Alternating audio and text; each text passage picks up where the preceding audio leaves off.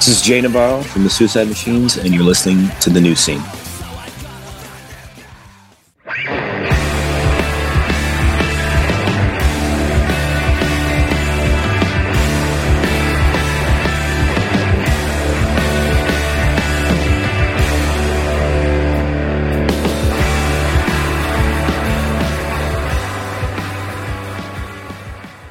Hello, everybody, and welcome to The New Scene. I am your host, Keith, and we're back with another brand new episode. And on the show this week, we have Sal Ellington from Rebuilder. Rebuilder just signed with Iodine Recordings. They have an excellent new LP out. It's called Local Support. I highly recommend checking it out if you're into the melodic punk sound. I dig it, and I dig Sal. It's good stuff. Rebuilder were all set to release their record on the now defunct AF Records. As many of us know, Just Insane, frontman of Anti-Flag, had some sexual assault allegations raised against him.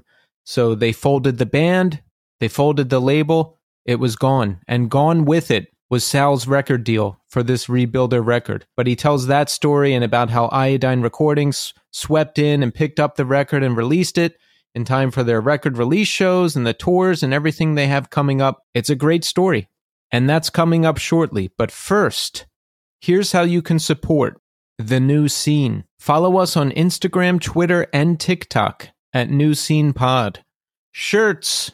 We have shirts for sale at Death Wish Inc.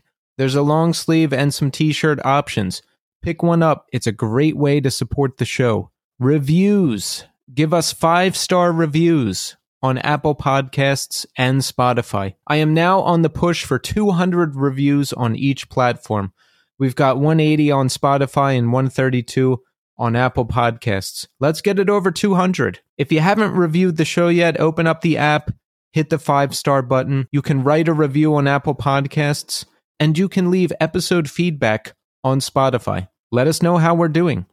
And you can always reach me at newscenepod@iodinerecords.com. Also, don't forget to support Iodine Recordings. Down Talker have a new single out. It's called All My Friends Are Dead. You can catch their debut performance with the great Fiddlehead. That's on September 22nd at the Royale in Boston. The Iron Roses have released a new single from their upcoming self-titled LP. The single is called Justify the Lies. It's available now on all streaming services.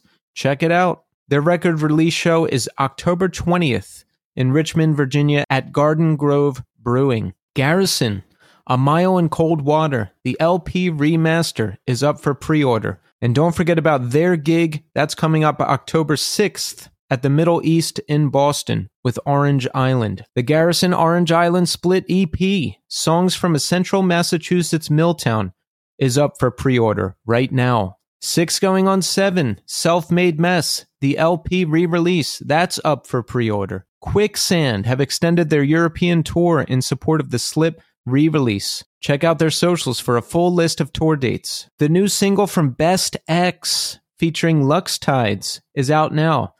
The single is called Die For You, and this is the final single before the album With a Smile drops on October 6th. Join the Iodine Noise Cult. There's still spaces available, and if you join, you'll get the next 6 Iodine vinyl releases with extras like free shipping. Sign up for the Iodine email list. You'll find out about everything first. For more information, head to the Iodine Instagram at Iodine Recordings or to the Iodine website at iodinerecordings.com. And finally, don't forget to support this month's sponsor. It's Triumph Printing Company. That's right, Triumph Printing Company. Triumph was started in 2005 by Matt Reed. With nearly 19 years in service, Triumph is solely run and operated by Matt himself. Can you believe it? I can't believe it, because the amount of work that Matt does is insane. Triumph offers both graphic design and screen printing services. He's printed for bands we know and love like Bane, Be Well, Death Before Dishonor, End It, and a bunch of national brands radio personalities, you name it, Matt has done it. So if you need graphic design work done, or if you're in a band and you need merch, why not go to Matt? And here's some extra incentive for you.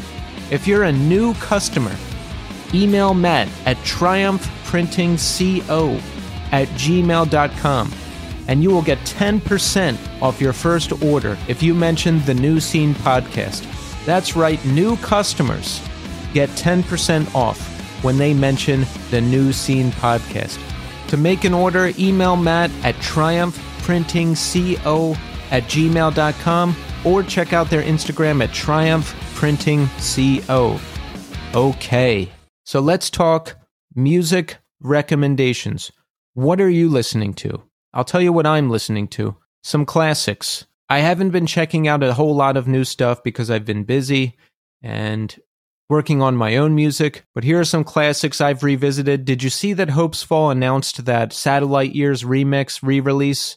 Right? I always listen to that record around this time, so I listened to that again, just a classic. And I'm really looking forward to hearing that full remixed record. I heard, I think, one remix song that Josh sent me a while ago, but I'm excited to hear the whole thing. I've been listening to Ride, the Nowhere LP. That's a classic. And I finally checked out Spiderland by Slint. I've heard so much about this record and this band over the years, and I never heard it, or I never heard the whole thing at least. So I finally listened to it, and I love it. Excellent stuff. I can see why it gets the amount of acclaim that it does. So there you go. There's some stuff to check out if you want to. Make sure you check back in with me in segment 3. I'll tell you everything that's going on with me, but right now, we are going to speak to Sal Ellington of Rebuilder. Enjoy.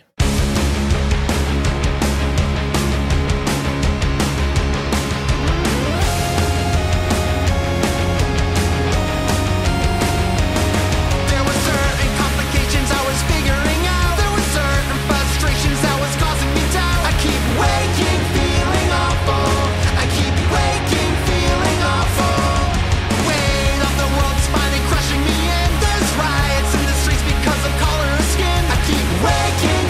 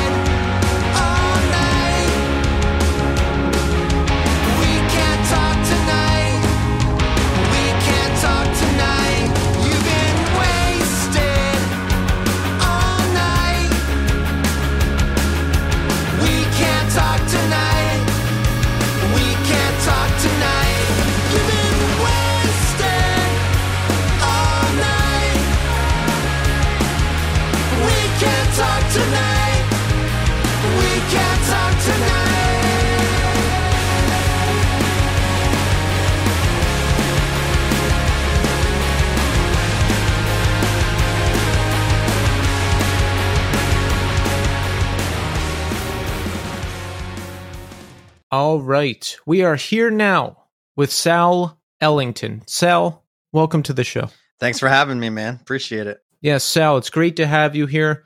There's a lot of exciting things going on. Rebuilder has just put out Local Support, the LP. Yep. Our second LP. Your second LP. It was a long road to getting the LP out, but it's finally here, and it's great. And we're going to talk about that. We're going to talk about the band. We're going to talk about everything, Sal.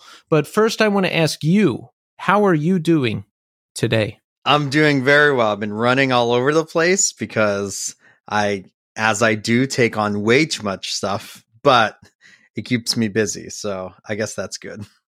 Yeah, I do the same thing. You know, I was talking to my neighbor, or my landlord, I should say, and he said, you know, yo, you don't need anything else to do. You're running around like crazy as it is. And I thought that was very validating, because sometimes I'm like, am I that busy? Right. Am I that stressed, or am I making it up? So to hear someone else say it, I was like, okay, good. Yeah, for sure.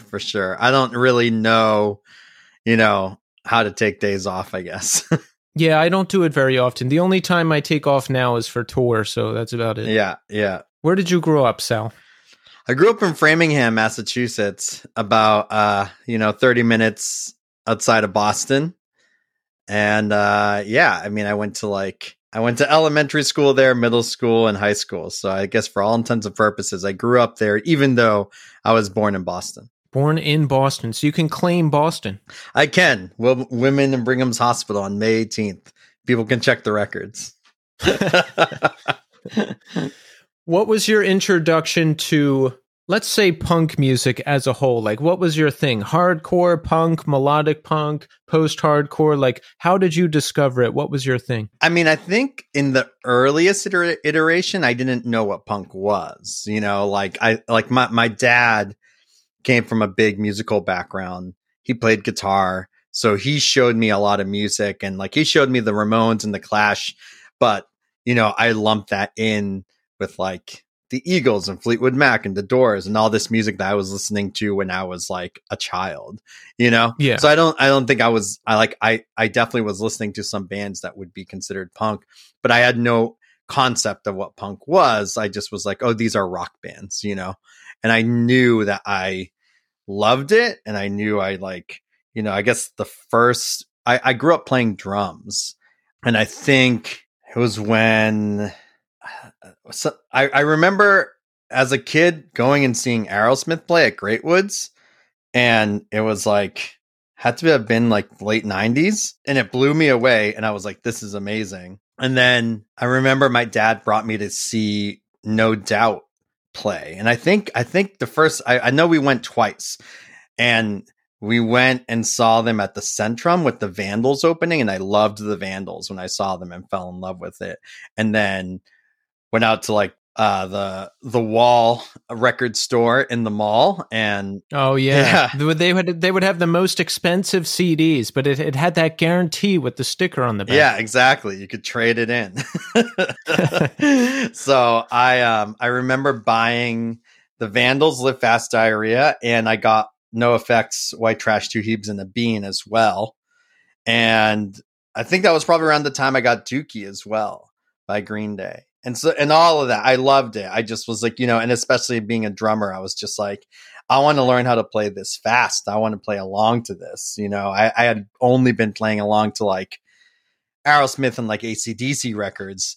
And that was what I had mostly been playing drums to, but I was oh man, you can play really fast. And obviously, when Damn It by Blink-182 hit the radio, I was in middle school. I discovered that. I fell in love with that band for sure. So I definitely came more from the punk and ska world, because that's what was blowing up around the time. And I just, it was a while until I started going to actual shows. I feel I went to big concerts before I went to a VFW hall and saw a band play, Yeah. You said you went and saw No Doubt with your dad twice. Was he into No Doubt too? I think he was just excited that I was into something, I think we would show each other music. So obviously he had so much music to show me, and we had a turntable and a huge record collection. And I remember Framingham Public Library had a massive CD collection, and you could get out, I think, 10 CDs at a time. I remember I took out Marilyn Manson, Antichrist Superstar. Yes. I took out Faith No More, Angel Dust, the first Joe Strummer and the Mescaleros CD. They also had Alroy Saves by All. They just had like such random stuff. Like I always wondered if there was like a punk kid who was working there that was just like, we got to order these CDs. There must have been, because as you're rattling these off, I'm like, how did the library have this good of a selection? No clue. And so I just would always go to the library and just always take out CDs. And if I liked something, I would show my dad. And then I think he also joined like the Columbia House music group thing where you could order like 20 CDs for a penny or whatever. So, and I grew up watching MTV. So if I saw something on MTV, I was like, oh, I know who that band is. We should get that CD. So I think we ordered Tragic Kingdom and I liked it. I showed it to him.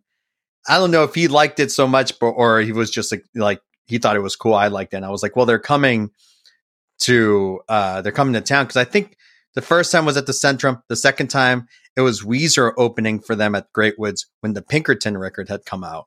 And that's my favorite Weezer record. I love that record a lot. And I think it's so cool that I was able to see them on that tour opening for No Doubt.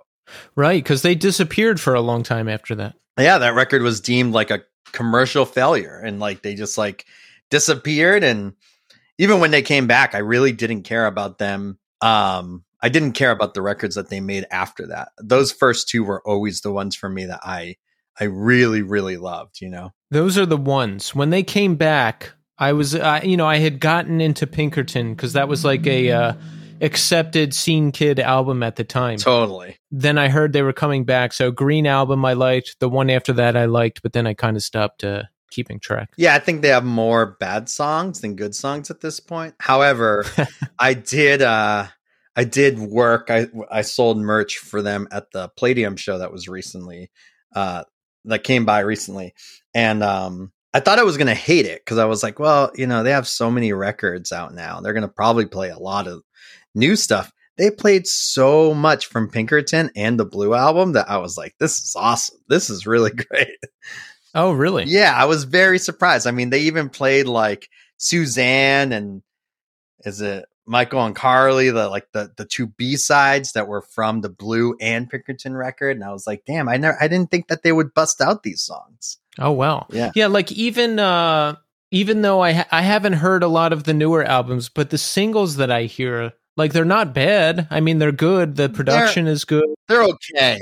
Yeah. As I think a friend of mine said to me, they were like, yeah, what's different is that like the Blue record and Pinkerton, like, he was writing songs and writing a record because he had like stuff he wanted to sing about. And now he's like, well, I just got to write a song, Yeah. I remember like reading I don't even remember where I read these, but there was all these essays and long things he would publish about like mathematically calculating how to stay in the charts and how he was just obsessed with being commercially viable after Pinkerton and getting back into that. And I don't know, it always struck me as a little odd. Yeah, it's odd, but it's smart, because like, I think if he had kept trying to make a record that is trying to capture what he did in Pinkerton and Blue, it's never going to happen. Like the guy's fucking filthy rich. He has a different life now. And his job is literally to make pop songs. So if he's researching, how do I keep making pop songs? How do I keep putting out stuff that's going to stay on the charts by doing research? Then it's like, okay, you figured it out, because they're still selling out rooms. They're still, big. They still have singles. They probably just aren't putting out singles that I really care about. He cracked the code. The Harvard education paid off. For sure. Absolutely. When did you start performing? How? When? I'm trying to think of like my first stuff. I mean, I always wanted to be in a band. I think I just found it hard to find people that wanted to be in the band as well.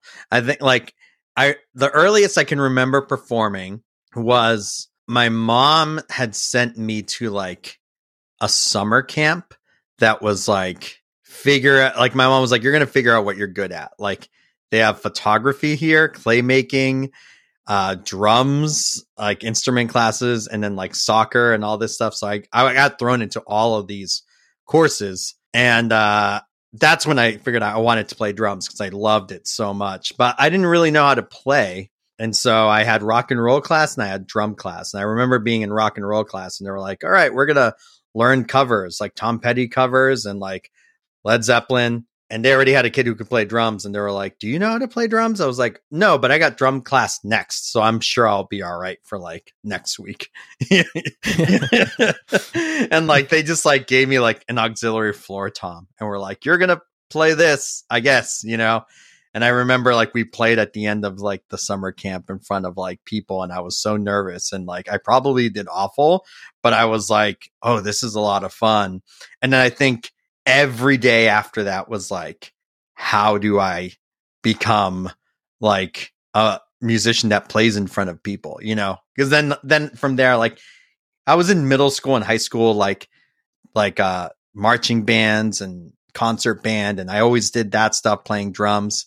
And then my first band that I made was with some friends of mine, probably in high school. And we just learned a whole bunch of Blink-182 covers and we used to play friends parties and stuff. And I was like, I immediately was like, okay, we need a name and we need t-shirts and we can, I know a guy that can print us some t-shirts and I can make pins. I have a pin maker. My friend was like, yeah, I don't know if I even want to be in this band. You know?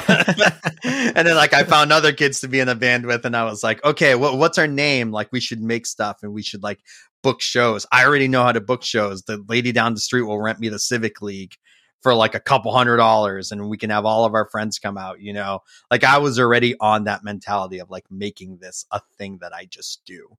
And I think it scared away a lot of people early on that were just like, oh, I thought this was just like a fun, casual thing. And I was, you know, I was like, no, this is what I want to do for like my life. Wow. You're like already ready to go. I love that. Mm-hmm. It wasn't until I made, I think like late in high school, I had finally found kids through, not even like in the school, I found kids through going to shows that liked the same music as me. There was this kid, Jason, I met, who me and him became like best friends. And we were just like, we got to make a band. We have to make a band and make a band that sounds like the bands that we like. It came through a whole bunch of different names. We eventually landed on a band called Dead Ellington. And I don't know why we called it that. And I always hated the name.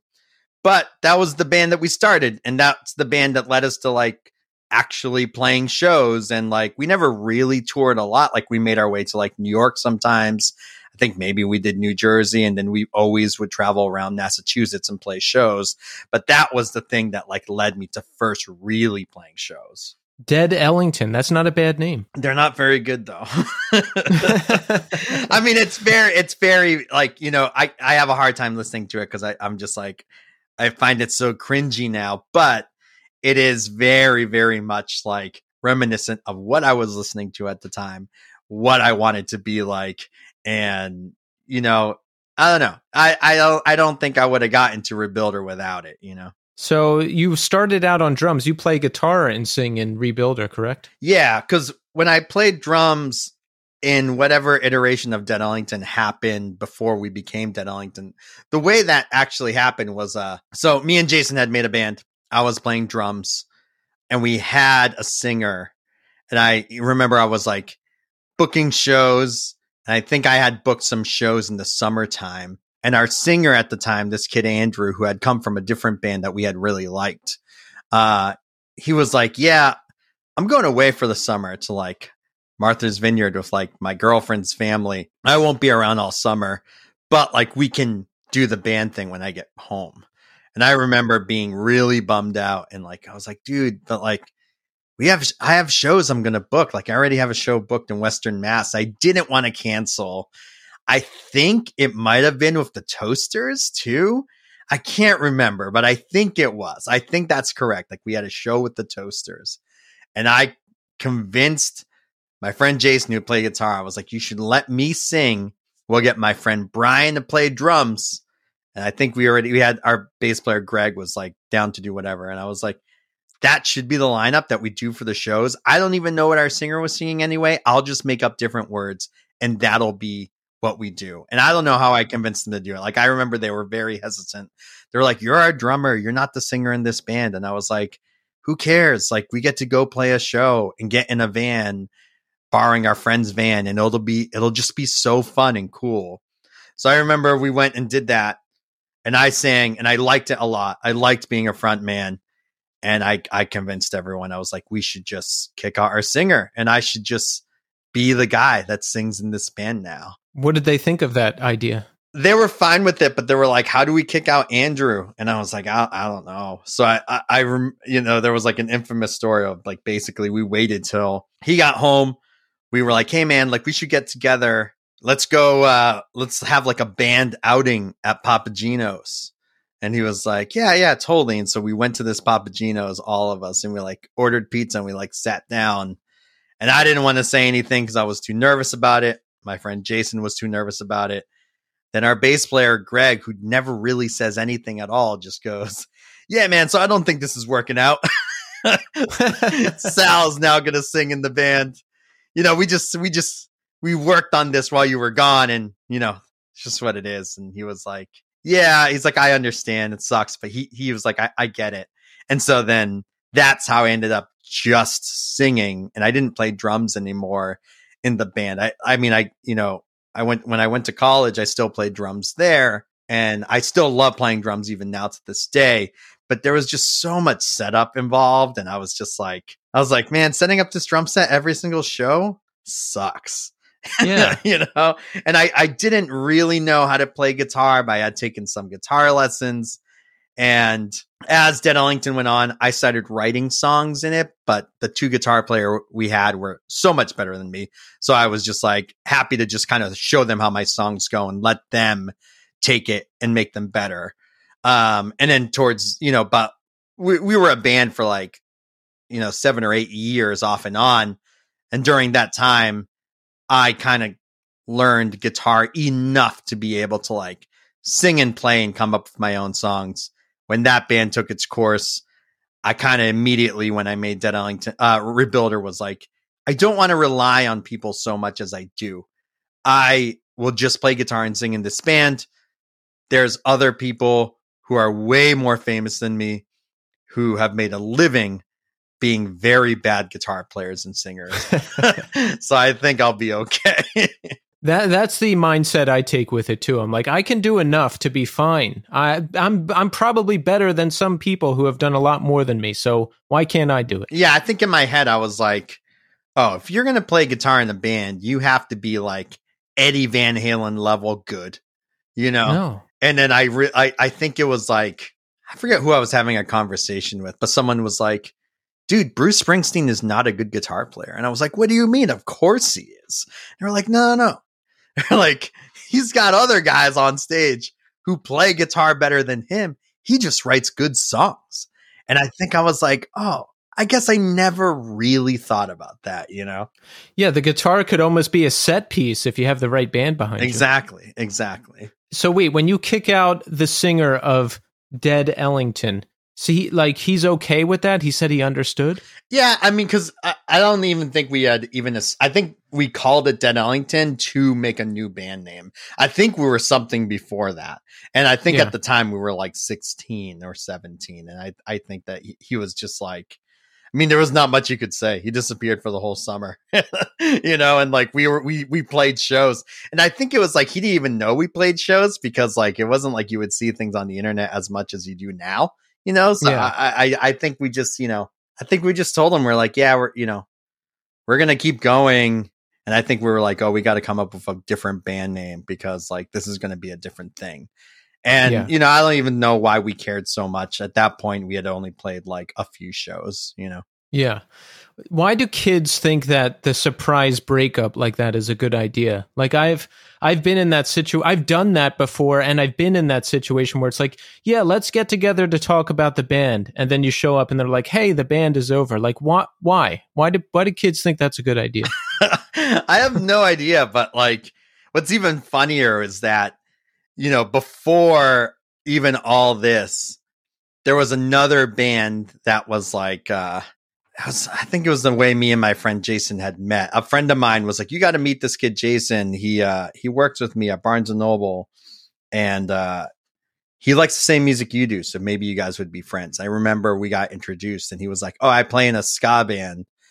And he's like, I heard you play trombone. You should join this band. And I was like, I don't know how to play trombone. I have one coming in the mail, but I don't know how to play. And he was like, it's fine. You'll just match the notes with our sax player, who was like the singer of the band. And for some reason I was like, okay, fine. And like this kid picked me up. We went to these practices. It was awkward and terrible. And I remember leaving there being like, well, this was a mistake. And, you know, I guess I tried. And when Jason dropped me off, he was like, so I'll pick you up next week. And I was like, yeah, sure. And that's how I joined that band. And it was very, very bad.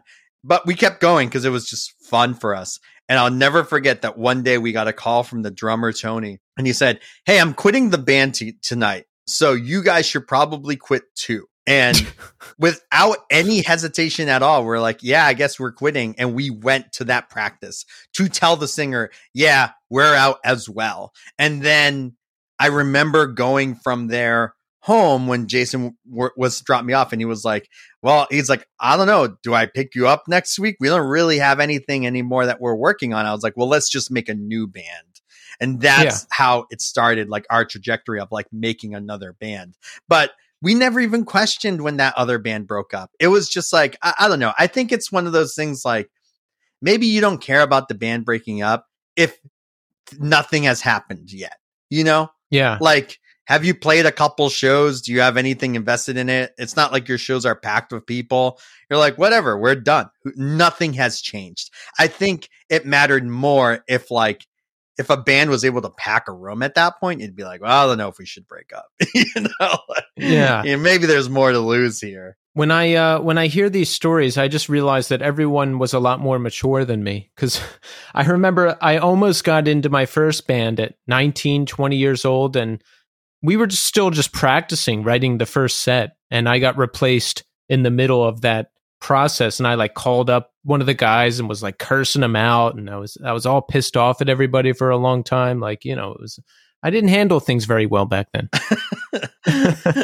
I mean, I don't think I did either. You know, I think that like, I even remember when we had the singer that we had, we would play shows, and afterwards I'd be like, you should probably like do this on stage, and you should talk about this on stage, and really like micromanaging the kid completely, you know, and just like caring way too much about something that is just so doesn't mean anything, and it's just really innocent, and we're all young and just having a fun time. But I think at the time we just took it so seriously, you know, things that just don't even matter. Exactly.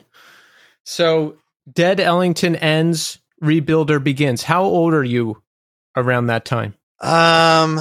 Let's see. I guess I would have been around like 27. And what's your life like at this point? Do you want to do music full time? Are you working full time? What's the balance like? What do you envision for yourself? I think for me, it's always been about playing music. You know, like when I started going to shows, local shows, I remember I saw this band Kicked in the Head play, and I thought they were so good. And I kept going to all their shows. And I remember I was like, well, maybe I can help them bring their stuff inside. And I don't have to pay to like go into the show. And then I started doing that, started becoming friends with them. And then I was like, well, I'll sell your merch for you, because like you guys don't have a merch person, and like there's no one at your table. And they were like, oh yeah, okay, that's cool.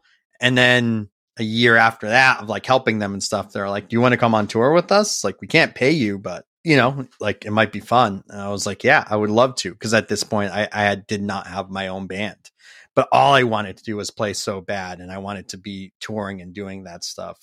So I took any opportunity I could. And then I toured with Kicked in the Head as a merch guy before I had my own band. And like, you know, from there, they got bigger. I remember they were opening shows for Bosstones and Dropkick Murphys. And then one of my friends who's another merch guy, started working for Dropkick Murphys and Bosstones, and then he brought me in, so I started being a merch guy for both of those bands at times. And I was like, oh, like maybe I don't need to get like, maybe I can quit this Hard Rock Cafe job, like maybe I don't need this because like this is actually paying me well. And then, I did a whole Warped tour of Big D and the Kids Table as their merch guy. And then we did an Alexis on Fire tour after that with them. And so, I'm learning a lot. At the same time, I'm going to Berklee College of Music to learn music business, which I didn't need to do. If I were to do a do-over, I would have been like, yeah, don't go and do that.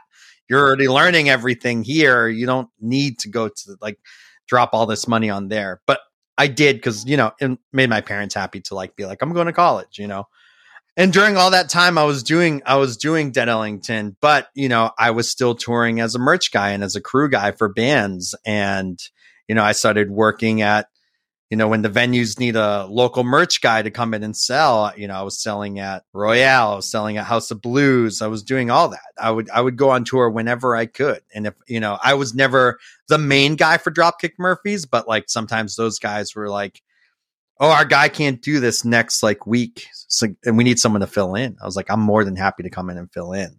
So I kind of did that for a very long time. So when Dead Ellington ends, I'm like 27. But my vision is like, okay, I still want to have a band. I was very upset when this band was kind of coming to an end. I didn't want it to, but me and my friend had some disagreements. He was moving to California. There was nothing I could do to keep this thing together.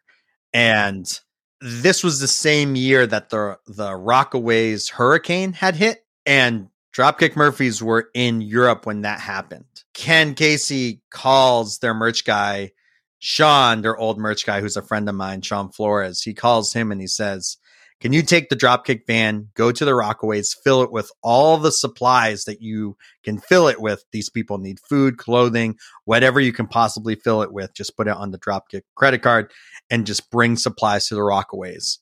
And he's like, see if you can get Sal to do it too, because I had a van. So he's like, we'll put gas in the van, we'll do whatever. And I was like, oh, I'm more than happy to do this, help people out. Yeah. So I did it. And because I did that, Ken thanked me. And he's like, next St. Patty's Day, if your band wants to open up, you got a spot. And I was like, oh, awesome. Thanks. And I had that in my head. I knew that was a card that I had to play, but the band was ending and I wasn't going to be like, oh, my band's ending. I don't have something to like fill that spot. So when the band ended in like December of like whatever year it was, I think it was 2012, I said to the other guys that were in the band, I was like, hey, I'm going to make a new band. It's called Rebuilder. I'm going to sing and play guitar because I think I can do it well enough. I have like 6 songs.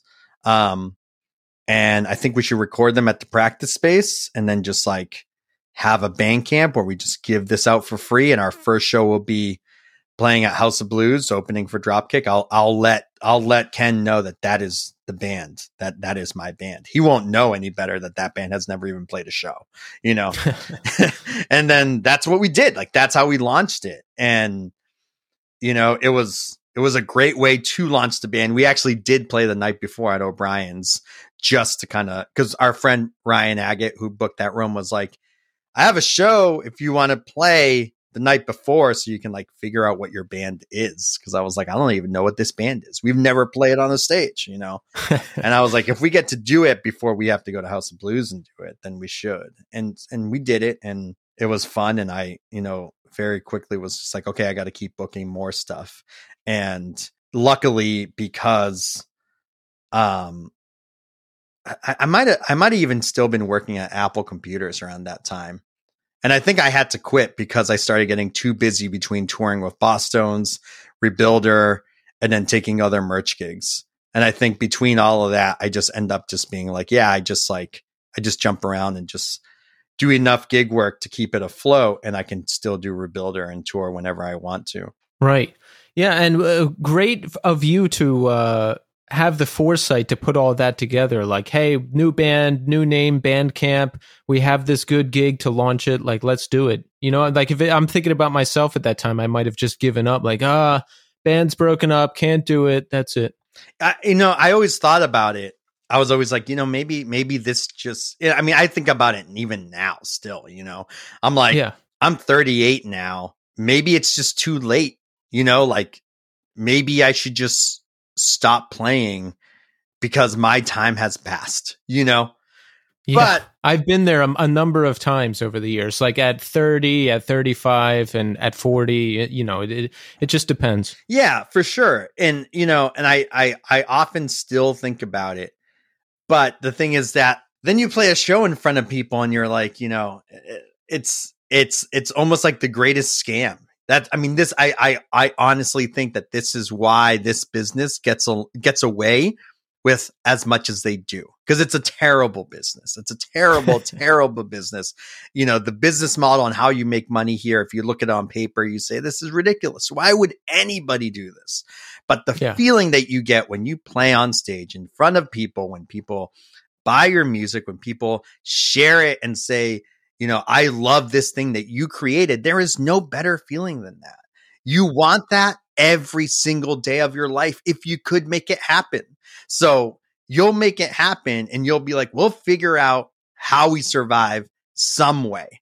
But as long as I can keep making people feel this way and I can feel this way on stage, I will do whatever, And so that's what, so I do often, I think about that, but I think it's, when I think back to the times of like, when Dead Ellington wasn't a band anymore and I was trying to figure out what to do, there's gaps there where I didn't play music for about a year or so. And I'm like, I think that was probably the saddest I ever was in my life. Not having, even a band that doesn't play as often is better because you have it and there's opportunities than if you don't have it. Because then you're like, what am I waiting for, Yeah, there's been periods, a couple years where I wasn't in a band at all and not doing anything music related at all, and nothing, no project, no creative outlet. And those are very sad times now when I look back on them, because, every day of my life now is taken up with something creative or music related. And to think about not having that and just like working and coming home and going to sleep and that's it. It's terrible. They were not fun times for me. Yeah. I mean, I just got home from like a month-long tour where I was just, I was a merch guy on the tour working in production. And even that felt like, I was like, man, this is almost like it sometimes feels too long to be on something for somebody else's dream. When you're like setting up for someone else to play music, I'm like, man, I just want to play so bad. Like I can't wait till I'm home and I can just pick up my guitar in my practice space and play loud and just be like, oh, I get to play music. And even if it's not for anyone, just the fact that I can pick up a guitar and play music, it's just like, I think it does a lot for you, and I think when you don't have that for a while, even like, I get paid well on the road. It's a job for sure. But like, sometimes it does bum me out to be like, oh man, I'm just watching everyone else play music every day. Yeah. As you're saying this, I just remembered all these memories of the mid 2010s, new in New York City I was, and I was just getting fucked up all the time.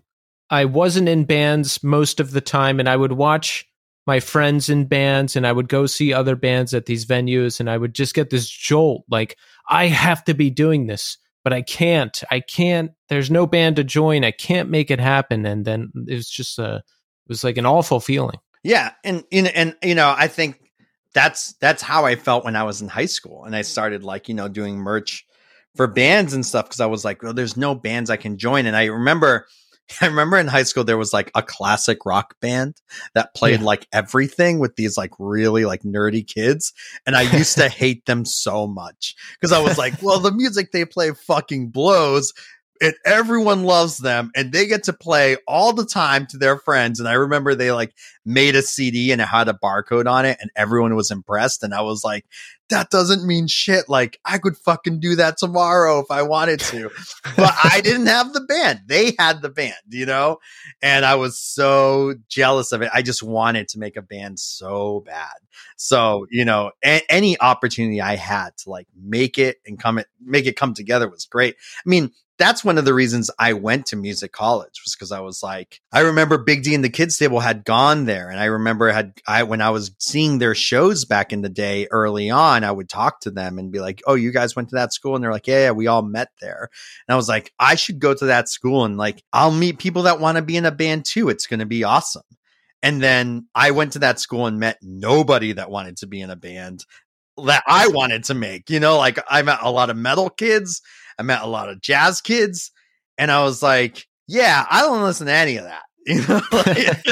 I didn't meet anyone that wanted to start a band. The people that I ended up playing music with were just people that I like kind of grew up with and just had always shared a love of music for at shows and stuff. That's the people I still even play with now. It was never anyone I met at music school. Yeah, that's a good point. I was thinking about that today, actually. Like, I've tried to go out and piece together bands or a Craigslist or like make it happen, but the people I end up playing with are always people that I know, even now. Always. It always is. Like, I remember there was a time when we were making this record, kind of like in between, where I wasn't sure if Rebuilder was going to be able to like stay a band, just because everyone's lives are going in different ways. And I didn't really know how to deal with it, for one, and also just like what happens now. And I remember some people had said to me, they were like, dude, just start a new band and just call it anything else, like, what to do. You'll be fine. And I was like, here's the thing. If I start another band, the people I'm going to call to play in this band are the people in Rebuilder.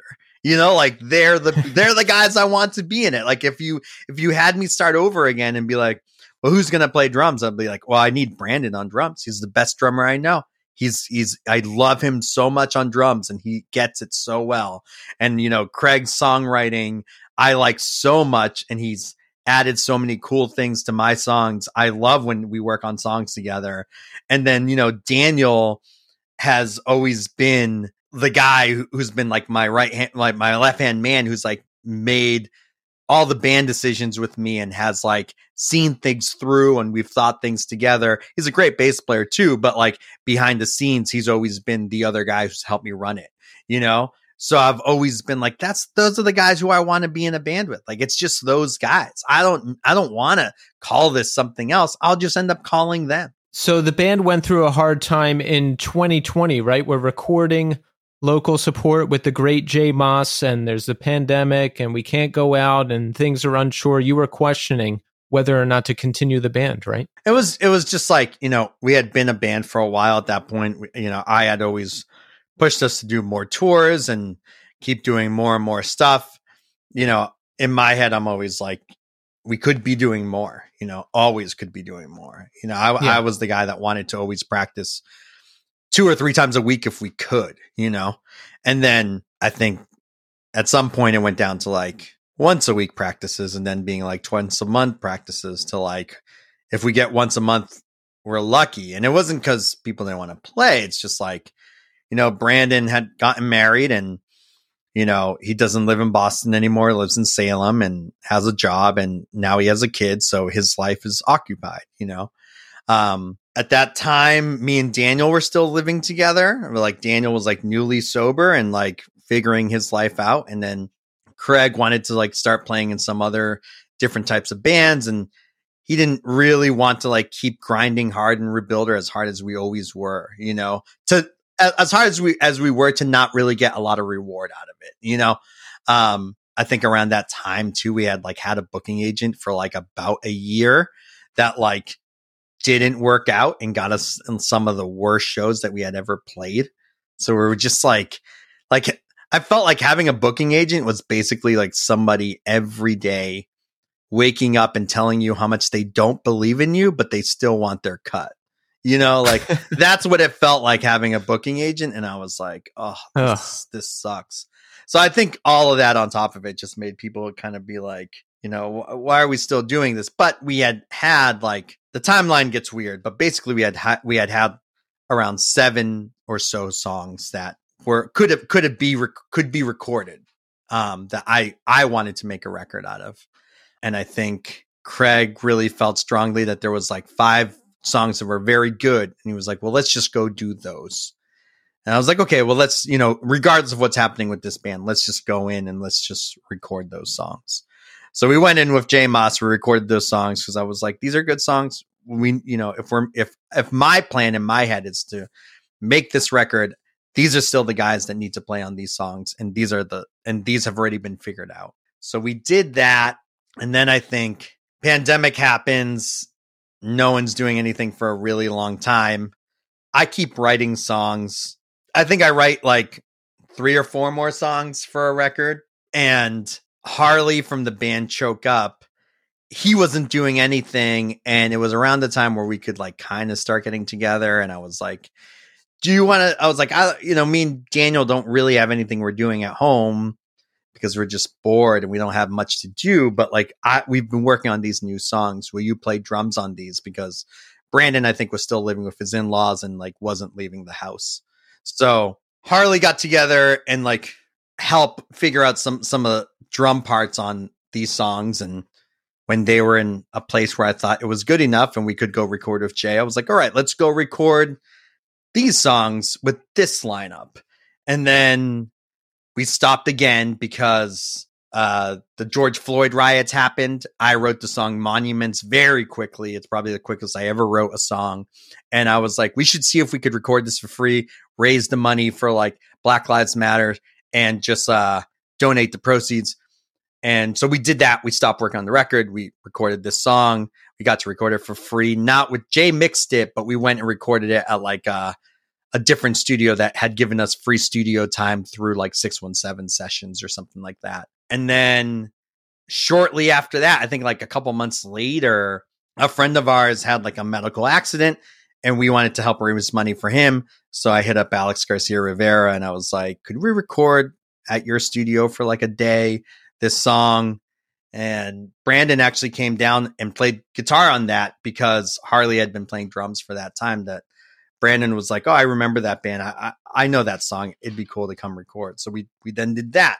So then I was like, okay, now that we're playing with Brandon again, because he's meeting up with us, let's go record those other songs that, we felt weren't ready yet. Because I now think they're ready. So then we went back to Jay's and recorded like, 3 or 4 more songs. By this point, Jay's super confused on when we came in and when we did and what lineup is in there and what's going on.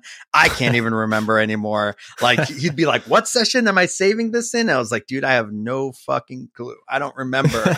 Eventually we are getting to a full record. I promise, by this point, it's been like, a couple years that we've been working on this.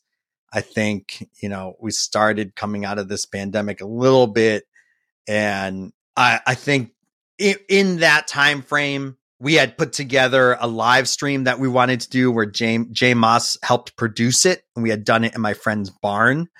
And we had like backdrops and everything. It was a whole production to do this thing. Yeah, that seemed like a big production based on what I was reading. It was you, it was Rebuilder and Catbite and a bunch of other bands. There were sponsors. It seemed like a major production. Yeah, that happened because like, we had done a New Year's show almost every year. Obviously, with the pandemic happening, we couldn't. So me and Daniel were like, well, we can't do a live stream because they all look terrible and they all sound so bad. Yeah, if to do it, the big secret is it has to be like a pre-produced thing. Yeah, it's like pre-recorded. For sure, yeah. For sure. Yeah.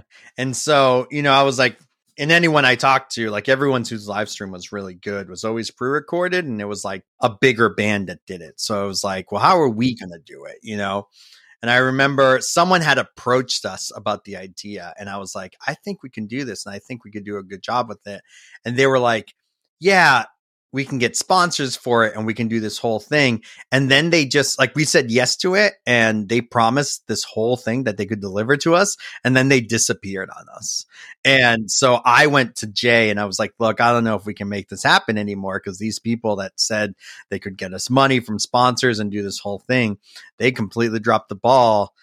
And, it was with me and Jay, like, thinking, I was like, well, what do we really need to do this? And he was like, we should just pre-record it, this is all the gear we need. This is what we really need to make it happen.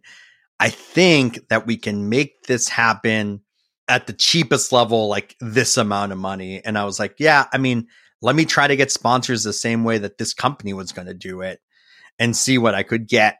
And, you know, the companies I hit up were like my friends' companies, and they were happy to throw a couple $100 at it to have their logo on it and stuff like that. And we were able to like pay an editor, and then through the tickets we sold online through one of those streaming sites, we were able to like pay Jay, and we were able to take some money from us. And then all the opening bands I asked to be on this thing, I was like, yeah, just pre-record yourself doing a couple songs. And we paid them too. You know, we treated it like it was like a regular show. Yeah. And what we knew, me and Daniel knew, was going to be a lot of work to make it happen. And we had to keep the group small because this is still like pandemic height. But at that time was, you know, I had reached out to everyone and I was like, hey, this is a thing that me and Daniel want to do. Any of you guys have any interest in doing it? By that point, we had been playing with Harley some new songs, and we had recorded with Brandon, and Craig wasn't playing with us, but I, you know, included him in the email being like, do you want to do this? Everybody wanted to do it, you know, and it was awesome. Like everyone came to do it. We had Harley there. We had Brandon there. We had Craig there. And I think doing that and us coming together and doing that was like, okay, like we can do things and not have it be a huge weight on our lives, you know? And I think the break that the pandemic gave us to kind of figure out our priorities and our friendship helped, where everyone does want to be a part of this, you know? And I think people in the band now feel okay being like, I can't do this show. I can't do this tour because I have too much going on in my life. You guys can go off and do it if you can do it, you know? And I think that is, it's just different. Because I think even when I think back to Dead Ellington, like I remember there being shows that we were asked to do. And I was like, all right, like we're being asked like to do this show. And our guitar player was like, well, I can't do it. And I was like, you know, can we do it with one guitar? And they were like, I don't feel comfortable with you guys doing that with one guitar or me not being there. You know, there was just like so much. Well, it's like, yeah, that's no good. You see, the way it has to work is if you can't do the show, someone else should be able to do it. That's the risk you take. Whatever happens, happens. I completely believe that. But I think that, you know, I think when we were younger, we let ourselves get really emotionally attached to those decisions. I think people's feelings got hurt, where I think now that we're just older, we're just like, you know, like, I think it's always like, yeah, we root for our brotherhood, you know, like, you know. Yeah. Like, when I was 24, I would have never allowed someone else to play in my place. Like that just wouldn't have happened. But at 41 now, if I couldn't play a show, I'd be like, yeah, get whoever else will do it to do it. Doesn't matter. For sure. So, you know, and I think that's kind of the place that we arrive now as our band is like, you know, like, I don't think we're going to be the band that's going to get in a van and tour for like 2 months straight with us headlining and just trying to hit up all these random cities in the US, because I don't see the point in playing like fucking Duluth on Monday night, you know, to like 5 people. Like, you know, some people might be like, you'll play to 5 this time, and then next time you come around, it'll be 10 and then 20 and then 50. And I think I might have thought that way when I was like 20 years old. I'd be like, yeah, I'll come back to Duluth 5 more times. We had time and energy back then. I don't want to go to Duluth ever. You know, like if I'm going, it's because they're like, hey, this show is out there and it's going to be a good show. People are going. I'd be like, all right, well, let's do it. You know, it's going to be great. And, you know, even the tour that we're doing now, where we're going out and doing some shows with Streetlight Manifesto, we're doing some shows with Frank Turner. It's one, I have a history with those bands. They're like, I've worked for both of them and both of them are friends of mine. So I was able to like finagle my way in there, but we have to like fly to these places and we have to rent gear. We have to rent a car. We have to do a lot to make it work, but the shows are going to be great. You know, they're going to be the best, some of the best shows that we've ever played as a band in front of that crowd. And it's going to help our band. And hopefully it just makes people know who our band is more. And for me, that's worth going out and doing. And I guarantee you that those, you know, 9 shows or whatever we're playing will do more of an impact for our band than if we went out for 2 months headlining ourselves around the US, not knowing if anyone's coming out. I guarantee you those 9 shows will do more than if we tried to just do it on our own. Work smarter, not harder. I mean, that's the way I see it, you know? So you recorded what became Local Support with Jay. What happens after that? Do you start sending it out to labels, or did you have a label you were working with? What did you do? When we had gotten to a spot where it was like finished enough to send it out, you know, as much as I know about this business and I've been in this for a long time, sometimes I hit this point and I'm just like, I don't know if I know what the fuck to do anymore. You know, like, it's just like, I remember talking to Dave Haas when I finished this record. I sent it to him to like just see what he thought of the record. And he called me, he had a conversation. He was like, what do you want to happen with this record? I was like, dude, I want this record to be the biggest this record could possibly be. I want to have like, you know, I want to try to get a booking agent out of this and do all this. And he's like, dude, he's like, you know, all the bands that you want to play with anyway. You want to open up for the Souls and like play some shows with like, you know, like at the time when Boss Stones were still right, it's like with some Boss Stones and like, I was like, yeah, of course. And he's like, you already know all those fucking people, man. Like, you already have your foot in the door there. You don't need to get an agent. You don't need to get like a label. He's like convincing me that we should just release it ourselves. And he was like, he said, you can't compete with the kids that are 20 years old that will take $100 to play a show every night on tour for like a month. And I was like, fuck that. I'm doing that.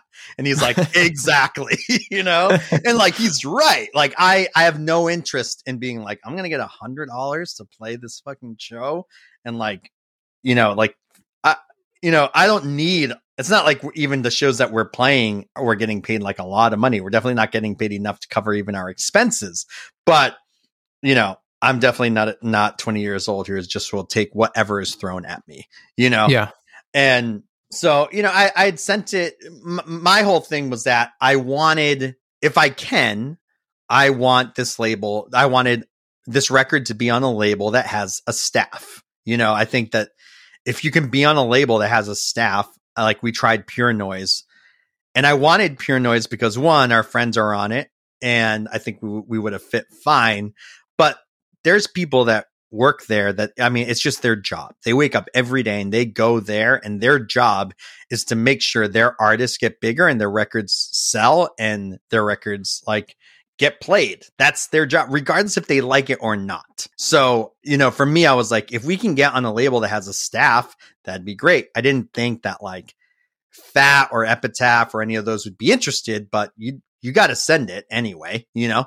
And so I sent it to all of those labels that that would have a staff involved. And I remember talking to Chris Stowe at AF at the last fest, and even Chris too, when we did open up for Anti-Flag, and they were like, you know, we would love to have this record on AF. And I was like, yeah, I was like, you know, I would like to have the record on AF too. But if I can go with someone who's bigger, who has a staff in better distribution, I'm going to go with that every time, you know, even though I think I would have a better time on a smaller label. I might not enjoy being on something that's bigger, that has a lot of parameters and rules I need to follow.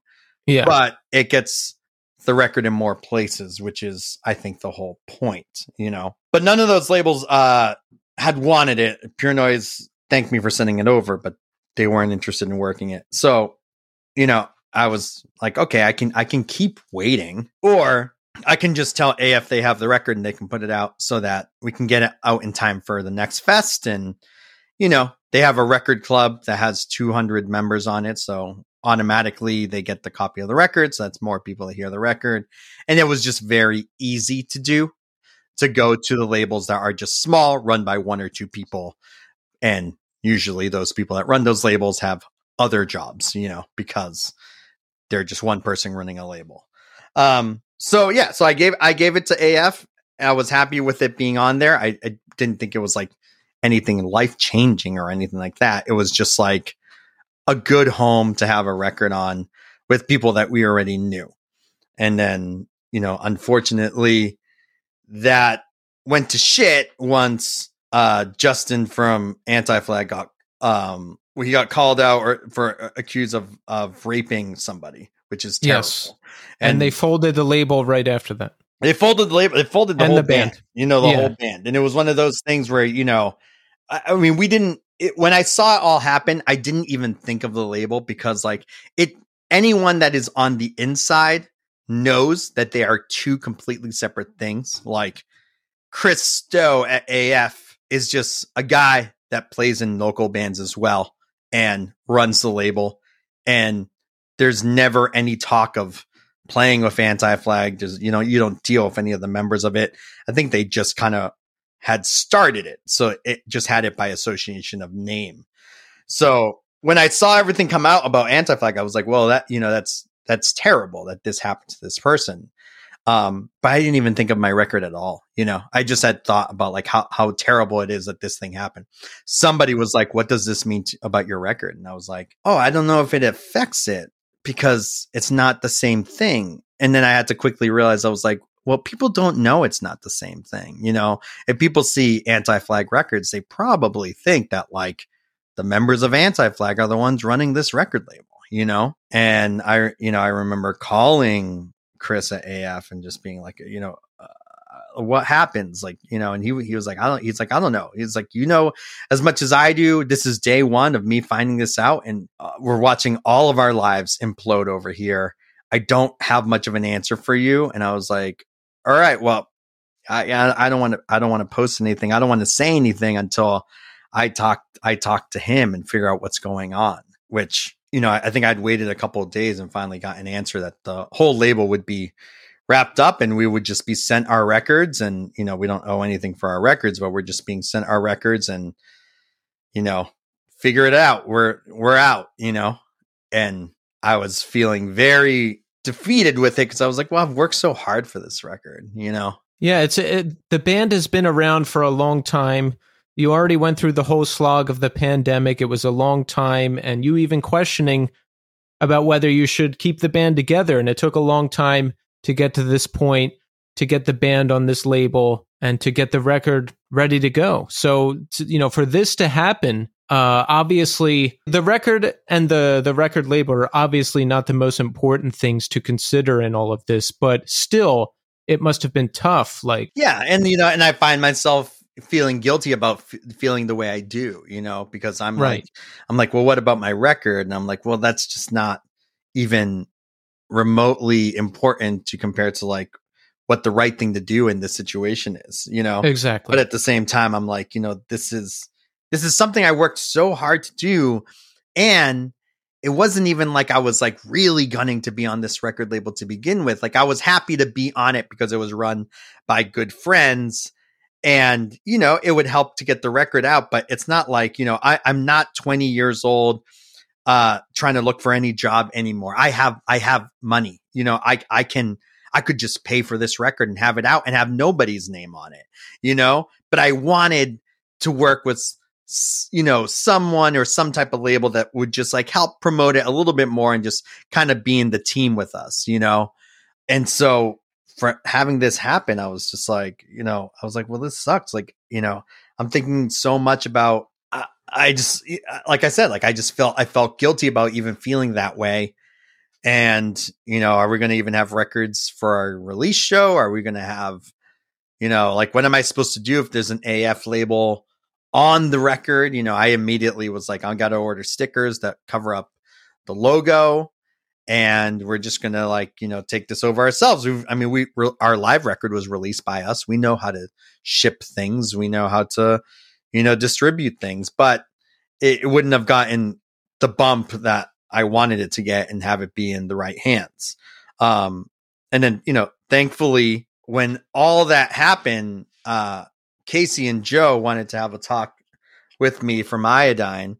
And they had talked to Jay Moss because they're releasing Jay Moss's record and they're friends with him. And, I remember Casey, we did like a FaceTime thing. I was on tour. So I wasn't even home. That was another thing too, was, like I look at these tours I'm offered and I was like, well, I can take that tour. It's going to get me home, a couple weeks before the release show. I'll be on tour while the record comes out digitally, but it's fine because I've already paid for the PR team, so that's taken care of. Everything's taken care of. I should take these tours because it is my job and I don't have anything to worry about. And then all of this happens while I'm on the road. And that's like, I can't even focus all of my attention on it because I have to do my job every day, Yeah.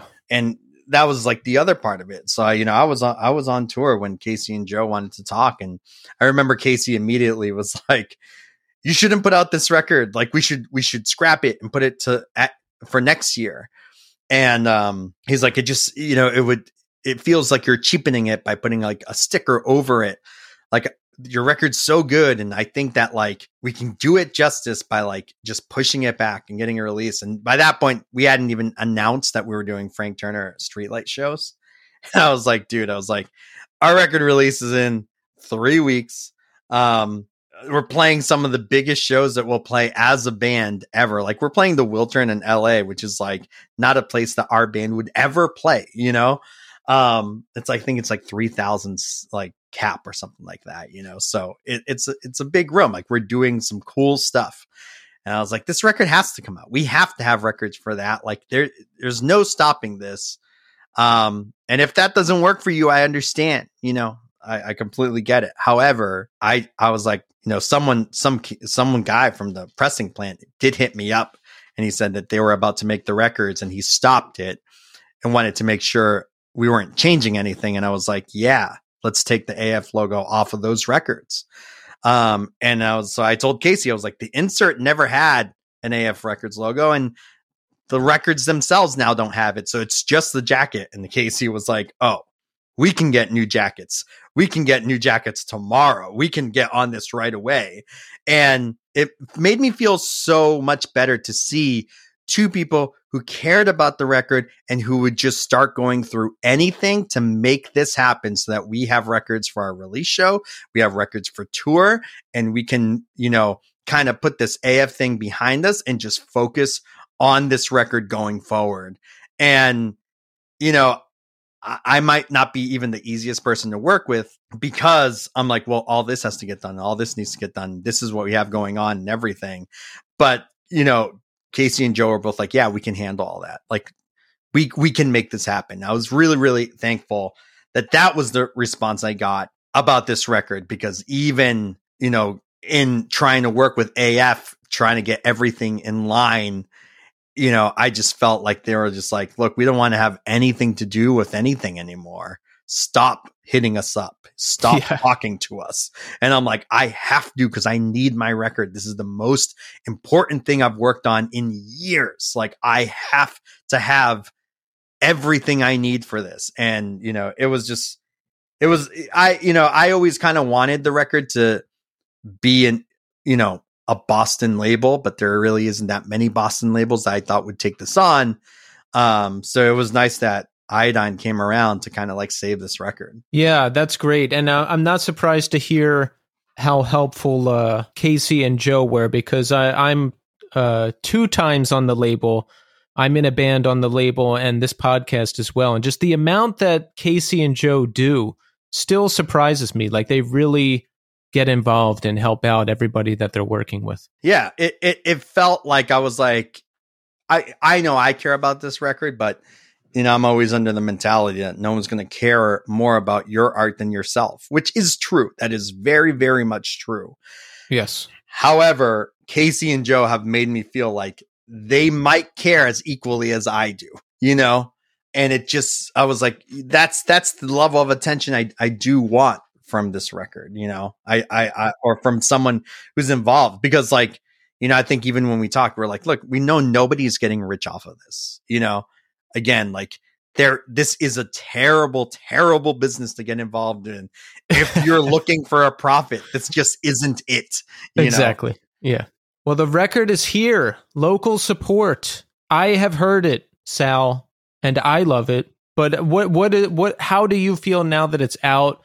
Have you gotten good feedback? Are we feeling good about things? Yeah, I feel like everyone who's listened to it has been very surprised by the record and been like, they're like, I liked all your stuff, but this is just like, it feels like an elevated thing. Like you guys really took this to other levels of, outside of our comfort zone, which makes me really happy because I always want to strive to make our next record better than like the last thing we've done, or at least go in, some directions that we haven't done before, and I just don't know if it translates at times. And so I think people hear it. I haven't heard anything negative about the record. It seems that people really like it. The songs that people have pointed out they like, I'm always surprised as well too. I'm happy it's out. It comes on when people share it and stuff. And I still, I can still hear the songs and be like, yeah, I think we did a good job on this. Like, I'm always very overcritical. I'll listen to every record that we've made and been like, we should have done this.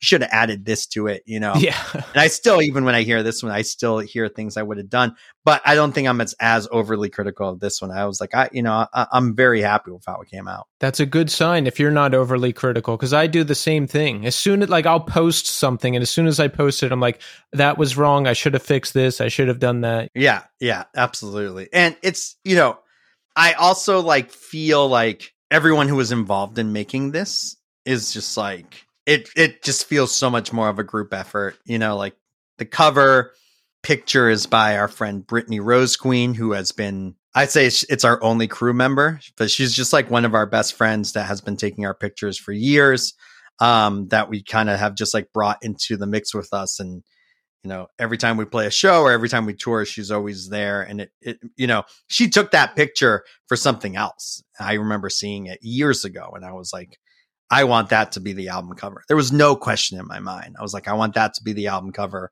The rest of the pictures in the album are all stuff that she did.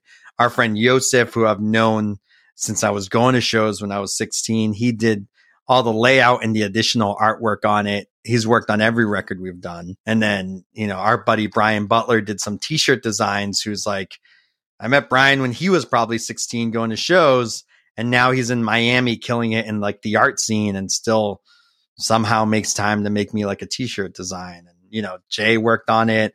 We had friends sing on it. Harley from Choke Up plays drums on it. Like, so many people came in from different aspects to like lend a hand to make this happen that, that I feel like the name Local Support is just so appropriate for it, because it just feels like everyone locally came together to help us. Even at the end, we have Iodine coming in to save this record from complete, just like it being shelved, Yeah, it's a real team support environment. Everyone coming together to make it happen. I love that. Yeah. So the Frank Turner shows happened? They haven't happened yet. So we start tour. Our record release is on September 1st. And then we fly to Columbia, Missouri, and we start shows with Frank Turner there. I think that starts on September 11th. We do Columbia, Missouri, then Des Moines and Indianapolis, and then Chicago. We do a Riot Fest after party with Frank Turner. Then we fly to Seattle.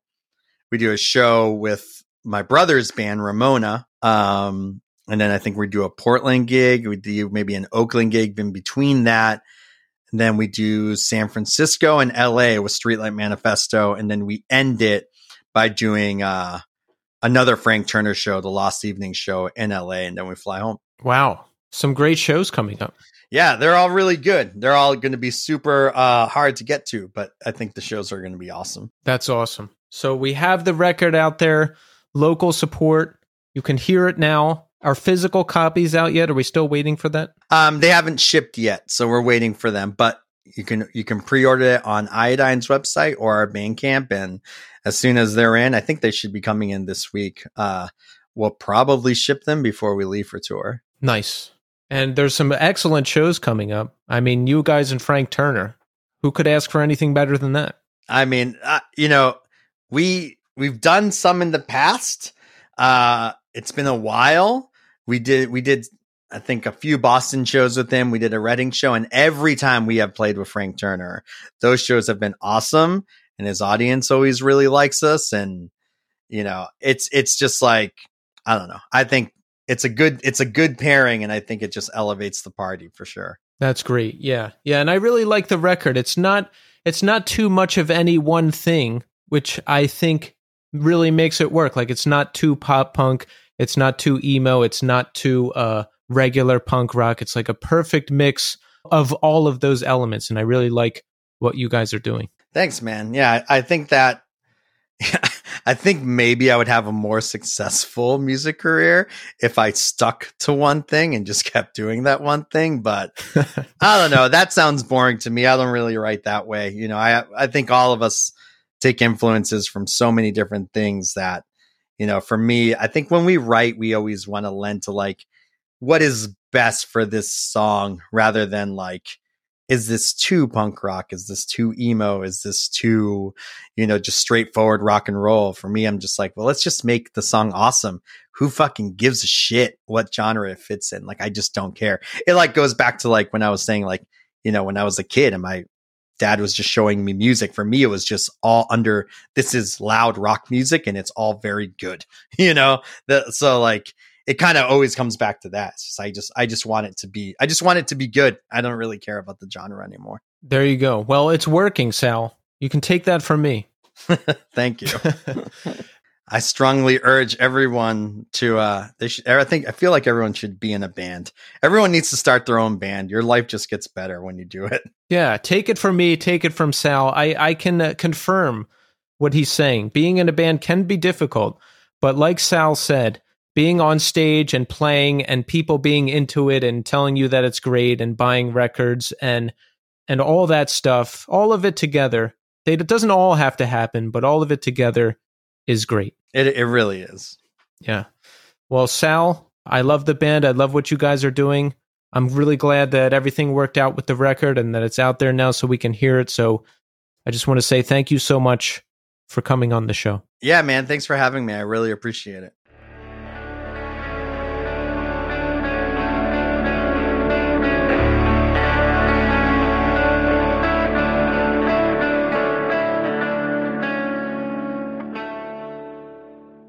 And there you have it. Sal Ellington. Excellent, excellent conversation. Really nice guy. I really liked talking to Sal, and I'm glad that everything worked out. I'm glad that he and the band stuck with it. You know, this record might not have happened. There was plenty of opportunities to give up. There was plenty of roadblocks, especially the whole thing with AF Records. But I was happy that Iodine swept in to save the day. I'm happy that the record got out on time. And I'm happy that things are happening for Sal and the band. So really happy to talk to you. Thanks so much, Sal, for coming on the show. So let's check in, huh? How are we doing? How are we doing? I'm going to tell you how I'm doing, and that's pretty good. You know, summer is over, so I'm feeling better now. I think I just really, really don't like hot weather. And a lot of people have told me that the changeover from weather to summer to fall, everybody's feeling squirrely, everybody's feeling weird, right? But now that summer is pretty much gone, I'm feeling good. This is my favorite time of the year. Fall, cool breezes, cold evenings, leaves on the ground, Halloween, all that stuff. I love it. Not much has changed with me too much over the past few weeks. I'm just working on a lot of music. And that's the dream, right? That is the dream. I remember sitting home by myself, high out of my mind, not doing what I want to do, alone, depressed, watching everybody else do what I want to do, just being generally not happy. And now every weekend is taken up with speaking to my favorite musicians and working on music for several bands. But the flip side to that coin is life can be kind of boring. Okay, even though you're doing everything you want to do and creating stuff and all that, it's kind of boring. I wake up, I work all day, I work on my day job. At night, I'm doing interviews. I work on the podcast. The weekends are taken up with bands and writing and all that stuff. That's pretty much all I do. And I don't feel compelled to do much else.